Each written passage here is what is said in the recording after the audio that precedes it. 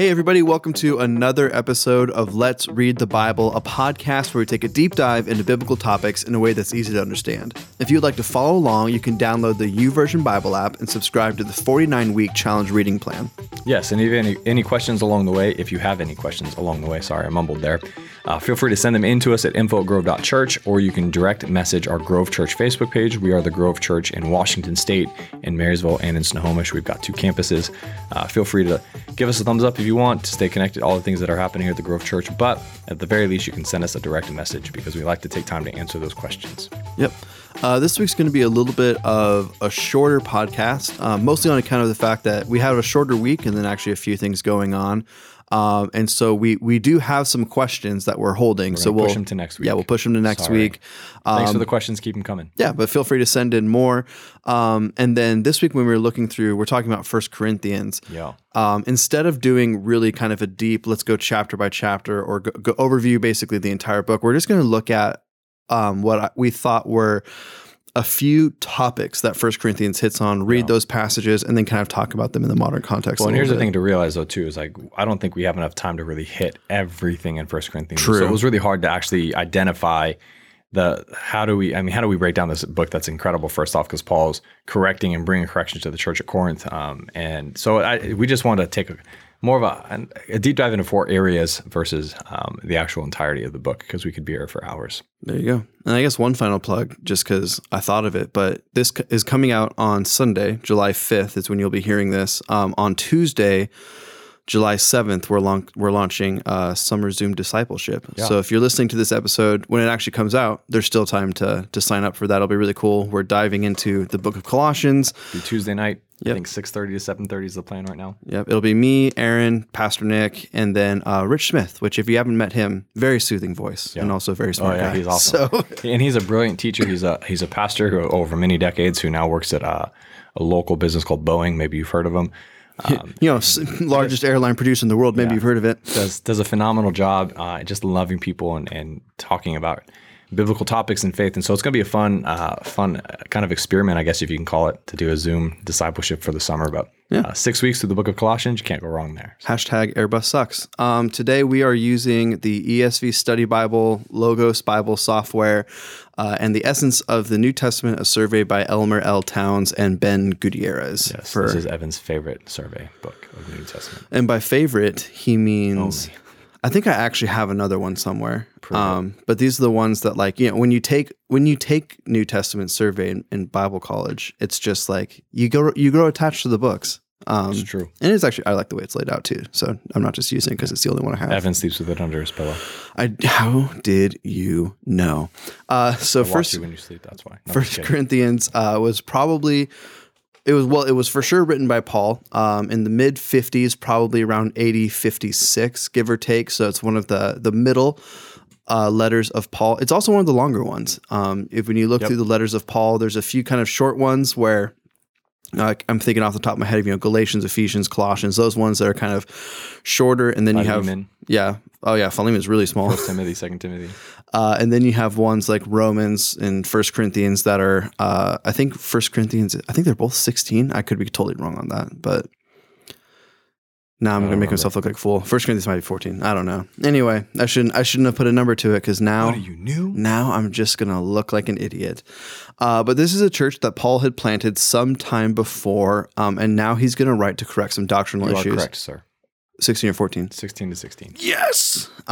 So anyway, and we talked about this a little bit on, I think it was a question that came in last week about how, just because Paul doesn't spend a ton of time in different churches, that doesn't mean he doesn't have a relationship with them. And obviously he's traveling around with kind of his entourage, and those guys are pastors that kind of come and go a little bit, and they'll send him word. And so we know that the Corinthians have relationship with Paul because there's more letters between the two of them than just 1st and 2nd Corinthians. Yeah.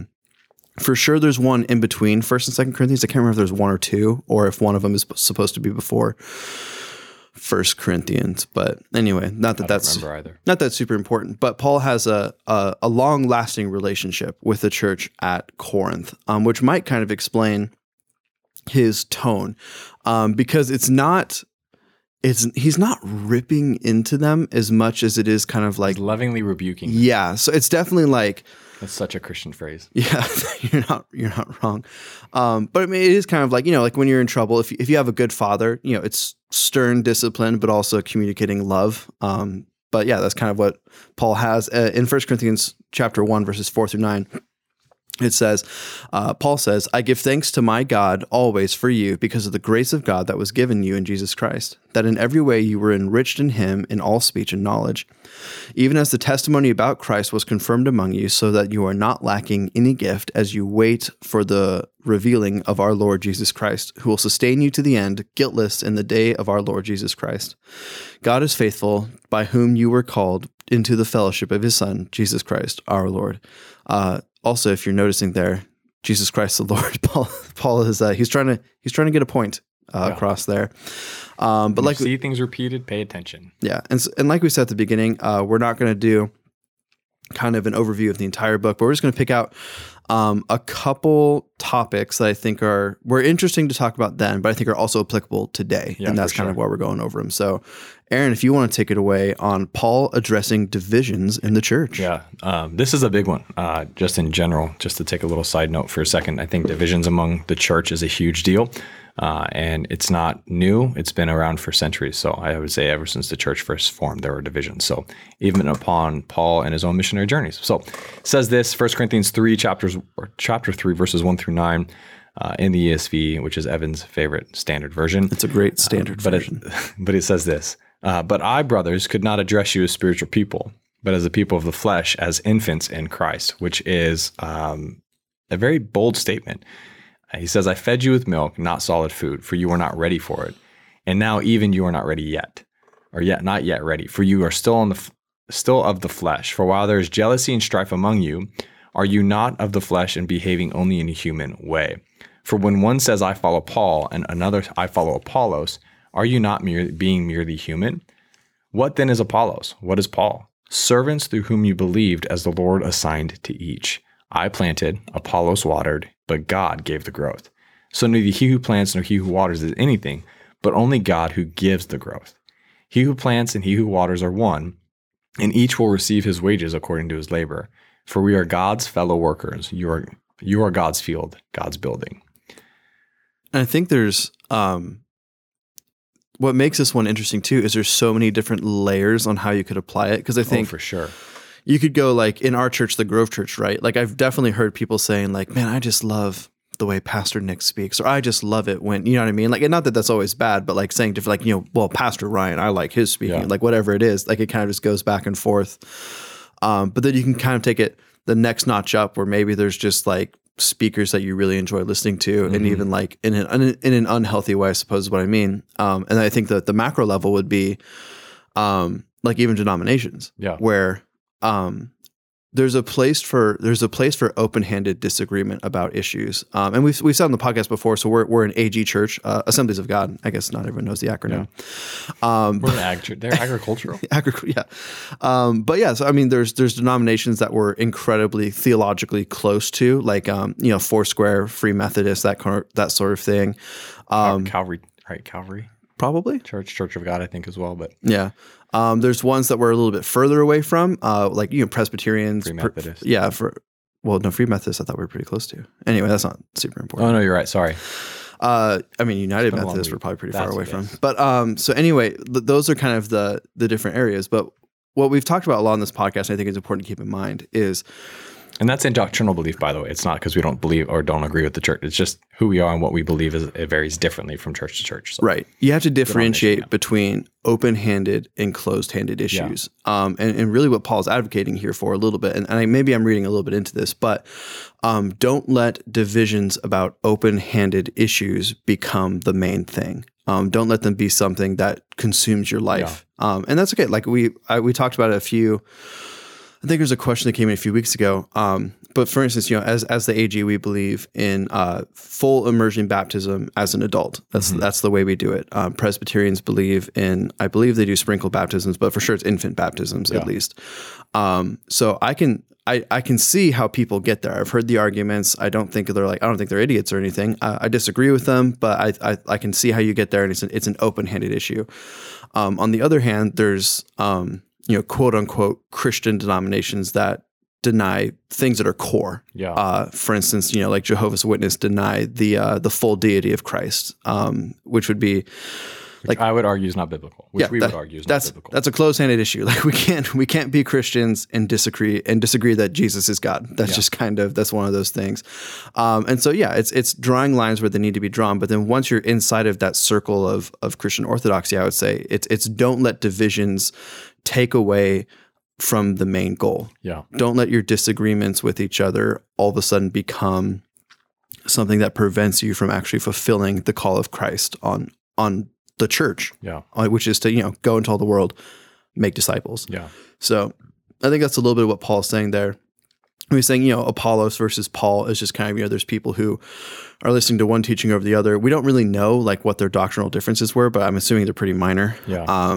And Paul's just basically writing to encourage them to have unity. Yeah. Well, and I think it's interesting too, because Corinth was a very new to Christ church. It was young. And so Paul even says in verse 2, I fed you with milk, not solid food, for you were not ready for it. In other words, they were still developing their understanding of Christianity in the sense that Christ is the Messiah, that he came, died on the cross, rose again on the third day, that they no longer live for themselves, but they are now to live in alignment with Jesus and live as if Jesus was living through them. But the other side of it too is that I always see it also how it's easy to put someone on a pedestal or I'm here to serve so-and-so. Like I remember as a young, Christian, whatever, I went to the church I went to because my family went to it, but I loved my lead pastor. I loved my youth pastor. So I was there for them. Mm-hmm. And when transition happened or change happened, then my world was in an upheaval because we put so much emphasis on where we're at because of who we want to be around versus, and this is the tension I wrestle with on a regular basis. Just even in conversation with people is why are they at the church they're at? Because they resonate and connect with the pastor or because God has called them to that place? Sure. What Paul is reminding everybody is that it's God who's the one who provides growth. It's God who's the main ingredient here. Paul says this, what then is Apollos? What then is Paul in verse 5? Servants through whom you believe, as the Lord assigned to each. God gave the growth. So neither he who plants in verse 7, neither he who plants nor he who waters is anything, but only God who gives the growth. And so sometimes it's really easy to get caught up in a preference, a style, or an experience and lose sight of God in the midst of all of it. And they can be great Bible believing churches. They can be great, making great impacts for the communities they're a part of. But if you are not where God called you to be, you're living as the people in Corinth where Paul lovingly rebukes them, saying that's not why you should be doing what you're doing. You're not here because of Paul. You're not here because of Apollos. God used them to influence you, but Christ is the reason you're a part and doing what you're doing. And so when it comes to disunity, it's interesting to me, and I'd be curious to see different disputes or disunity within a church context and identify what's causing it. Because oftentimes it's my own expectations, my own comfort or experience or whims and desires. And rarely would it be because of Christ. You see that like the big rifts, like we've already talked about between denominations, those are big deals. Those are close-handed things. Like those create big. But I'm saying I think even what Paul's addressing is the small things that create disunity among God's people. And rifts in church can be like super weird. Over like the song choice, it can be over like you put up a black chairs. curtain behind the stage. There's no cross in your. You call it an auditorium. Like there was definitely someone who left the church because we didn't have an American flag in the auditorium at one point. I don't know who that is. We don't need to talk. But it's crazy how there's so much disunity over certain things. And I saw a Facebook post today talking about our political world, but it was just interesting how it was one person that I know is a strong Christian, strong in faith, posted something, and another person who, and they used almost scripture to back up their stance and why they should or should not vote for someone. I'm not going to go either way with it. And then someone came back and rebutted the other side why they should or should not vote for the same person or another person. And I'm just like, you're both Christians here.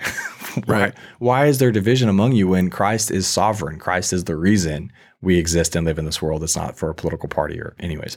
So I think some of the stuff Paul's addressing is what's dividing you? What is the cause of division? And more times than not, it's me and it's not Christ.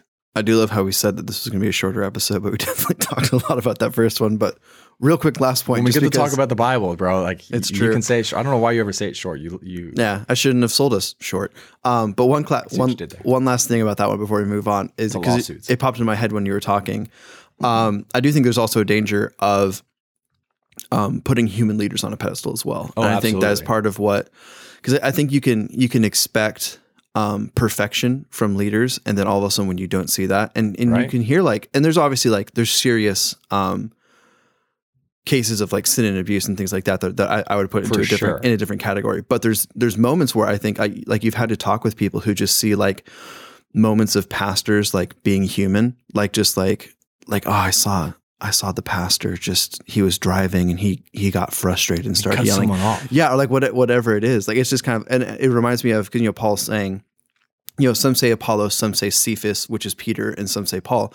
Well, if you were a Gentile who was really loving Peter and listening to him talk, how would it affect you when you found out that he wasn't eating with Gentiles and he had to get called out by Paul for sin? You know what I mean? And so it's one of those things where it is healthy to remember that human leaders are human leaders. Yeah, you expect perfection from God. That's it. Everyone else is like Paul says, follow me as I follow Christ. And the thing is, I would say, the tension I feel, James talks about, even to that point for a second, James talks about, don't all presume to be teachers because you will be judged more harshly. Right. Obviously, my paraphrase.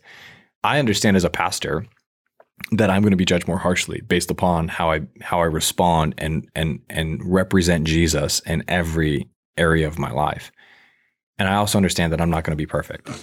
And I'm just as heartbroken and devastated when I blow up or I have an issue or I don't represent Christ well in public or in my family or in my marriage or my relationships with people, that it's devastating. And I'm thankful for leaders that I've seen in those moments walk in humility, repent, make things right, only to continue to be judged and criticized because they didn't do that or because they blew up and they were imperfect. Right. And that is the tension, that pedestal mentality. Again, it's what disunifies us. Give a quick bullet point list. The pastor's behavior sometimes, the song list that we choose, the pews versus chairs conversation, whether or not there's an American flag or a cross in the auditorium or a sanctuary, whatever you want to call it. And at the end of the day, what's the purpose? And that's what I thought that Paul was doing is God. Yeah. God is the one who creates growth. We need to be here for him and honor him and serve him and trust him over everything. So yeah. And to be clear, one last point is I wasn't trying to say that it is a good thing for pastors to repent of sin and be held accountable. Yeah, for sure. Yeah. And So I didn't hear that you weren't saying that. Yeah, my point was mostly about the pedestal mentality, which is a big one. Moving on to lawsuits. In 1 Corinthians chapter 6, verses 1-8, Paul says this: when one of you has a grievance against another, does he dare go to the law before the unrighteous instead of the saints? Or do you know that the saints will judge the world? And if the world is to be judged by you, are you incompetent to try trivial cases? Do you not know that we are to judge others, or judge angels? How much more then matters pertaining to this life? So if you have such cases, why do you lay them down before those who have no standing in the church? I say this is to your shame. Can it be that there is no one among you wise enough to settle a dispute between the brothers? But if a brother goes to law against brother, and that before unbelievers, to have lawsuits at all with one another is already a defeat to you. Why not rather suffer wrong? Why not rather be defrauded? But you yourselves wrong and defraud even your own brothers. Okay. Ouch. So this is an interesting one because I think it's also really unique among New Testament topics. I don't think there's anywhere else. I don't recall anywhere that else hits on this. Yeah. So which means it was unique to the church of Corinth is what it was more unique to. Now I'm sure it existed elsewhere, but it was prevalent to the point of. Well, there's a bunch of stuff that is unique to the church of Corinth, but we won't get into all of that. But yeah, it to me it echoes back to this idea of unity is have a conscience towards how does this reflect on Christ and how does this reflect on the church? Yeah. And I think that's an important thing to keep in mind as well. And really his main argument with lawsuits is, why can't you just settle this in-house? Yeah, right. Why can't you bring in a third party within the church, talk this out, and reach a settlement? Why do you have to involve the law? Why do you have to show disunity outside? Which is kind of an interesting point. And that it's even weird that, not weird, it's interesting that at the bottom he says, why not rather suffer wrong? Why not rather be defrauded? And how many of us would say that we were willing to just suffer wrong for the sake of the church, for the sake of Christ, for all those different things? It is interesting. So that's hard. Yeah, and again, there's lines, because I do think, like we talked about last time, like there are lines of things that need to go to the courts, that need to be settled there. For sure. It's not just things that should all be handled within house, but I do think there's minor disputes, there's minor arguments that people have that those should be able just to be worked out within and the church. interesting thing there too is when Paul says that you're going to unrighteous people, what's happening is you're being influenced by things that are not godly, or things that are not truth driven, that they're very self-seeking, that they're very selfish, and they're only fanning the flame of your selfish mentality. And I think we can all, if we'll take a moment and be honest, I think we can all say we're pretty selfish in our motives and our interactions with our desires. And so when there's an issue, we don't want to go before righteous people because we know what the answer is going to be. And when we seek counsel of those who are not godly, who are not God-fearing, we're going to take human perspective, which is get your own, do right by you, eat, drink, and be merry kind of thing, without any yielding to sacrifice or humility. And Paul's not saying if you get defrauded by the church, just suck it up and deal with it. There's certain things that you need to address. And when a corrupt leadership takes advantage, there should be some repercussions to that. Right. Now, he's going to, even as I've already said, he's going to be judged more harshly. But one of the things I think Paul is talking about is who you're getting your perspective of judgment from. And is it a righteous perspective, which is God honoring, God fearing? Are you living in a righteous manner? Or are you trusting those who are unrighteous, like evil and broken, because that's who we are apart from Christ? And then that influences how misery loves company. So I can see it play out in my own life, where when I'm really grumpy and annoyed, I'm not going to talk to my friend who's been through something similar and has loved Jesus through it. I'm going to find someone who's going to, sympathize with me and encourage my grumpiness. Say, yeah, you deserve to be this, or you deserve to be vindicated. And reality is, it's not worth our time sometimes. So right. And to be clear, I think Paul here is referring to, it's an appeal to the authority of the elders of the church. So he's not talking about basically if a pastor defrauds good point. someone in the church, don't take it outside the church. Suck it I up. think that would actually be a case to take it outside to a different authority. But he's talking about two people within the church. There should be ways to work out most things that happen. So anywho, that was a quick one. I just collapsed my notes and they're back up. Okay. Spiritual gifts. Spiritual gifts. Aaron, take it away. 1 Corinthians 12, 4-11 says this: Now there are a variety of gifts, but the same Spirit. And there are a variety of service, but the same Lord. And there are varieties of activities, but it is all the same God who empowers them all in everyone. To each is given the manifestation of the Spirit for the common good. For one is given through the Spirit the utterance of wisdom, and to another the utterance of knowledge according to the same Spirit.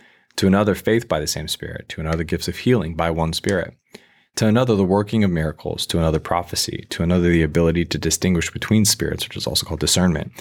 To another various kinds of tongues. To another the interpretation of tongues. All these are empowered by one and the same Spirit, who apportions to each one individually as he wills. So there you go. I think this is something that's really important to keep in mind as Christians, because, I forgot what book it is because I'm dumb. But when Paul uses the analogy of the body for the 1 Corinthians. Is it 1 Corinthians? Oh, okay. So I actually think it's before this or after this passage. There you go. Well, then it's even more applicable. But no, the idea there would be that all of us are part of the body. And I think sometimes you can look at different gifts and wish that you had them, instead of actually using the gifts that the Holy Spirit has empowered you with in order to further the kingdom of God. Starts in verse 12, by the way. Verse 12. Oh, so right after this. Yep. Nice. So there I should have just left it in. I won't tell anybody. But yeah, I mean, like, but I think there's just so the promise here, which I think is a really important one to keep in mind, is that to each is given the manifestation of the Spirit for the common good. Yeah. Or in other words, there's not like, and I think sometimes we can fall into this trap of thinking is like there's the spiritually empowered Christians who do like cool things, and then there's like the everyone else, which, well, that's not what the Bible says. The Bible says that the Holy Spirit empowers every believer for ministry. And when we say ministry, I don't just mean like vocational ministry, like it's your job to be a minister, but we just mean like it's the job of every Christian to go into the world and make disciples. That's not a job for paid pastors or elders. That's a job for, do you believe that Jesus Christ is Lord? Then that's your job as well. Yeah. But then he lists off a bunch of different things. To some is given the utterance of wisdom, and to another the utterance of knowledge, to another faith, to another gifts of healing, to another the working of miracles, to another prophecy, to another the ability to distinguish between. And there's many more spiritual gifts too that are listed in other places. But and it is funny how much of 1 Corinthians comes back to the theme of unity, because really what Paul is calling for is that there's unity in the spiritual gifts because they all come from the same Spirit, but we should also be unified in our desire to use our gifts that God has given us to further the kingdom of God and not be jealous or envious of other people's gifts if that's maybe not what God is intending to give to us. So, yeah, it's just I think it's an important thing. I think it's an important thing to keep in mind. Yeah. It brings up the question: what's the common good, right? I mean, it's right because it's what Paul's addressing is it's for the betterment of people. It's not my common good. It's the common good of all people, and it's hard. I mean, you can see some even in the four that we're going to highlight. You'll see some overlapping trends because the reality is, how are they serving Christ? How are they honoring God within the context of their livelihood and things like that? Within the context of their church and the community and the world. But the common good, I mean, God has not given me gifts for my benefit. God has given me gifts for your benefit, for the Grove Church's benefit, for the larger kingdom of God, that its benefit. But it's sometimes we get so focused. Again, it's just a selfish mentality. So yeah. And I think this isn't like a spiritual gift thing I'm about to say, but it's more of like even looking at like the church and like volunteers. One of my favorite stories that I've ever heard of a volunteer is a woman who came to the church. This is a few years ago now, and she was a single mother. And it was weird because she just felt like she wanted to come. And then right when she was getting here, she was like, I just don't know if I want to come. But she's told the story before about how the parking attendant who greeted her just had a huge smile on his face. He said, "Hey, welcome. We're so glad that you're here." He showed her where to park. He walked her inside. He showed her where she could drop her daughter off for Sunday school. Like all these different things were happening. And because of that moment, she actually decided like, no, this is where I need to be. And she stayed at the church. Eventually she met her now husband here. Like it's just a beautiful story. But that had nothing to do with, the lead pastor, Pastor Nick. It had nothing to do with anyone else who was on staff. It was someone who maybe didn't even think much of what they were doing. They're just parking cars. But because he had the attitude of, I'm not going to shout him out. It's Murray. He's awesome. But because he had the attitude to be where he was and to use what God had called him to do in that moment, all of a sudden this woman's life was completely changed. Absolutely. And so it is one of those things where, be where God has you, use the gifts that God has given you and keep pushing forward the kingdom. I think is an important thing to keep in mind.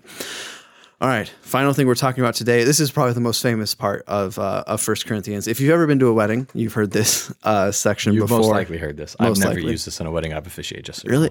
Never. I get that it's cheesy, but it's so good. Like, you know what I mean? I use marriages to talk about marriage. That's fair. Not love. It's so bad. Uh-oh. So it is true. Anyways. So in 1 Corinthians 13, we're just going to read the whole chapter because it's short. It's only 13 verses. It says this: "If I speak in the tongues of men and angels, but have not love, I am a noisy gong or a clanging cymbal. And if I have prophetic powers and understand all mysteries and all knowledge, and if I have all faith so as to remove mountains, but I have not love, I am nothing. If I gave away all that I have and deliver my body to be burned, but I have not love, I gain nothing. Love is patient, love is kind, love does not envy or boast, it is not arrogant or rude, it does not insist on its own way, it is not irritable or resentful, it does not rejoice at wrongdoing, but rejoices with the truth. Love bears all things, believes all things, hopes all things, endures all things. Love never ends. As for prophecies, they will pass away. As for tongues, they will cease. As for knowledge, it will pass away. For we know in part and we prophesy in part, but when the perfect comes, the partial will pass away. When I was a child, I spoke like a child, I thought like a child, I reasoned like a child. When I became a man, I gave up selfish ways. Childish ways. For now we see in the mirror dimly, but then face to face. Now I know in part, then I shall know fully, even as I have been fully known. So now faith, hope, and love abide, these three, but the greatest of these is love.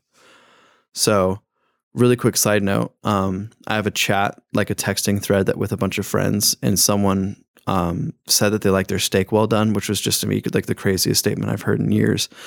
And it launched this big argument, and I stopped the argument because you know how in the YouVersion Bible app you can make a picture with the Bible verse over it. So I just put in the verse. When I was a child, I spoke like a child, I thought like a child, I reasoned like a child. But when I became a man, I gave up childish ways. And so don't cook your steaks well done, people. You use scripture to manipulate your position. Not manipulate. No, that is what Paul was talking about. Oh, that's what he was meaning. Like the love of steak. Got it. Okay. So but for all you vegans, I'm just kidding. But so anyway, in all seriousness, to kind of go through this section by section, I think the first part's incredibly powerful. When he says, if I speak in tongues but don't have love, or if I have prophetic powers but I don't have love, if I give away all that I have to the poor, but I don't have love, I gain nothing. And this is a really common theme that we see throughout the New Testament. In fact, even in Revelation, during the letters to the church or the churches, I believe it's the church in Ephesus that is saying you've done really well in all of these things, but you've forgotten love. Yeah. And so I forgot exactly how Pastor Nick says it, but it's something about people don't care what you know until they know that you care, I think is what he said. Until they know how much you care. Till how much you care. There you go. It's a quote that he had from someone else. I can't remember who, but there you go. It's one he references. Wayne Gretzky, Michael Scott. But yeah, the idea behind it is really as Christians, we can be so focused on all of these other things that we forget that we're called to love people. Mm-hmm.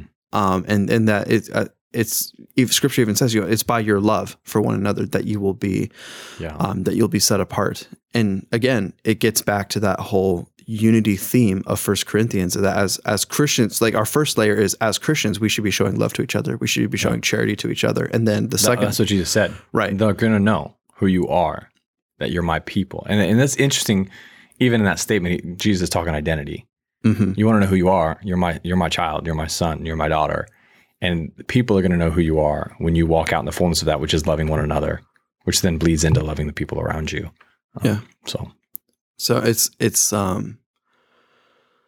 such a major theme of this book that as Christians, we should be united with each other. Yeah. And then that love that we have for each other should overflow to the world. Mm-hmm. And so that's an important thing. And then as far as the rest of it, which is, that's the rest of it's the more famous part that's read at weddings, where it starts off with love is patient, love is kind, all those things. Aaron brought up a great point before we started recording that we actually did just finish up a series, a message series called Welcome to the Jungle. I almost said Once Upon a Time. That's where we're in right now. Yeah. That literally took verses 4 through 8, the first part of 8, Love Never Ends. Like that entire thing we broke down week to week. And it was like an 8-week series, 6-week series? Yeah, it was. I think it was 8 weeks. Longer than we've ever done a series before. But it literally is like love is patient and kind. Here's what that means. Love does not envy or boast. Here's what that means. It's not arrogant or rude. Here's what that means. Like literally breaks it down. And the thing that I loved about that series, and this was one of the things I was saying, is it took, because I've always heard this statement in conjunction with weddings. I've always heard it in conjunction with, how we should view our spouses and, view and understand God's love for us. This is the perfect expression of love. But it was this, for this series, it really focused on relationships and how we interact with people. And that's the tension. And even here in the statement, like we're called to love, can be such a white noise statement now as Christians, because we know that. We know we should love. We know we should love. We know we should love. That I think it's important just to stop and just consider the fact that what Jesus is saying is unconditionally love people. He's saying just as much as God loves us unconditionally is the same response, that love in its perfect form is also mirroring what Jesus has modeled. And the truth is, you and I will never be able to do that on our own. I love the story of John, and I think we've talked about this when we talked about the book of John, about Peter's reinstatement from Christ. And the times that he was saying, "Do you love me?" He was saying, "Do you agape?" And Peter was responding with, "I love you as a friend with deep affection." It wasn't eros. What was it? It was definitely not eros. Shoot.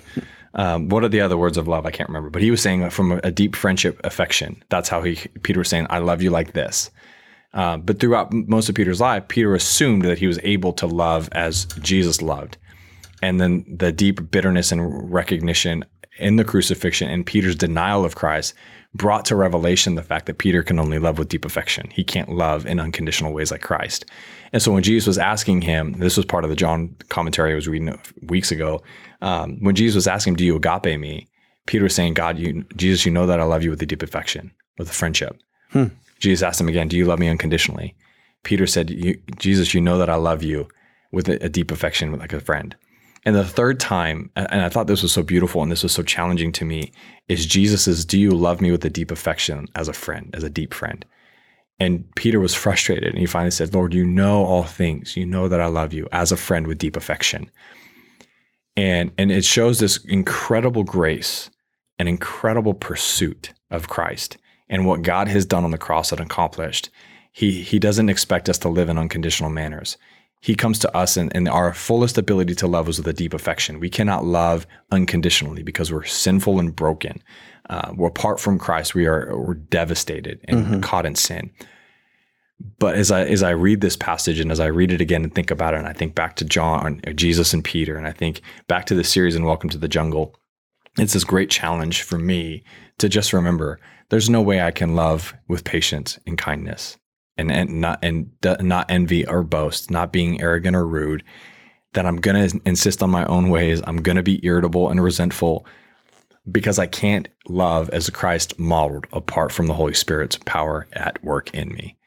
And that's what I love about. I love the placement of this in the book of 1 Corinthians because it comes after the empowerment of the spiritual gifts and the Holy Spirit for the common good. And it's that reminder, I think, in this passage that we will never be able to agape God. We will never be able to agape one another because the best that we could do is friendship, deep affection. And what Jesus does is he meets us in where we are able to love and then empowers us to live and love accordingly as he would. And so it's by the grace of God, there go I think is the words of Paul used to say. I'm pretty sure it's Paul. But it is, I mean, that passage, this passage can be used as like this deep emotional, affectionate like phrasing. But the reality is the tension that is existing is you and I can never uphold that. That's why we need Christ. That's why we need the work of the Holy Spirit in our lives, is to be who God has called us to be and to walk in the fullness of love to one another. So there's my little message for the day. No, I like it. I learned something new. I forgot about the different Greek words that were used in that moment. I can't remember what the other one is though. Well, it's okay. You still learned me, and hopefully many of the listeners. Finally, I did something new today. I taught you something new, Evan. Yes, but on that note, I think that's a great spot to wrap it up for today. Just a reminder that we are a podcast of the Grove Church, but we're not the only podcast of the Grove Church. You can check out all of our other resources and podcasts on our website at grove.church. Have a great day.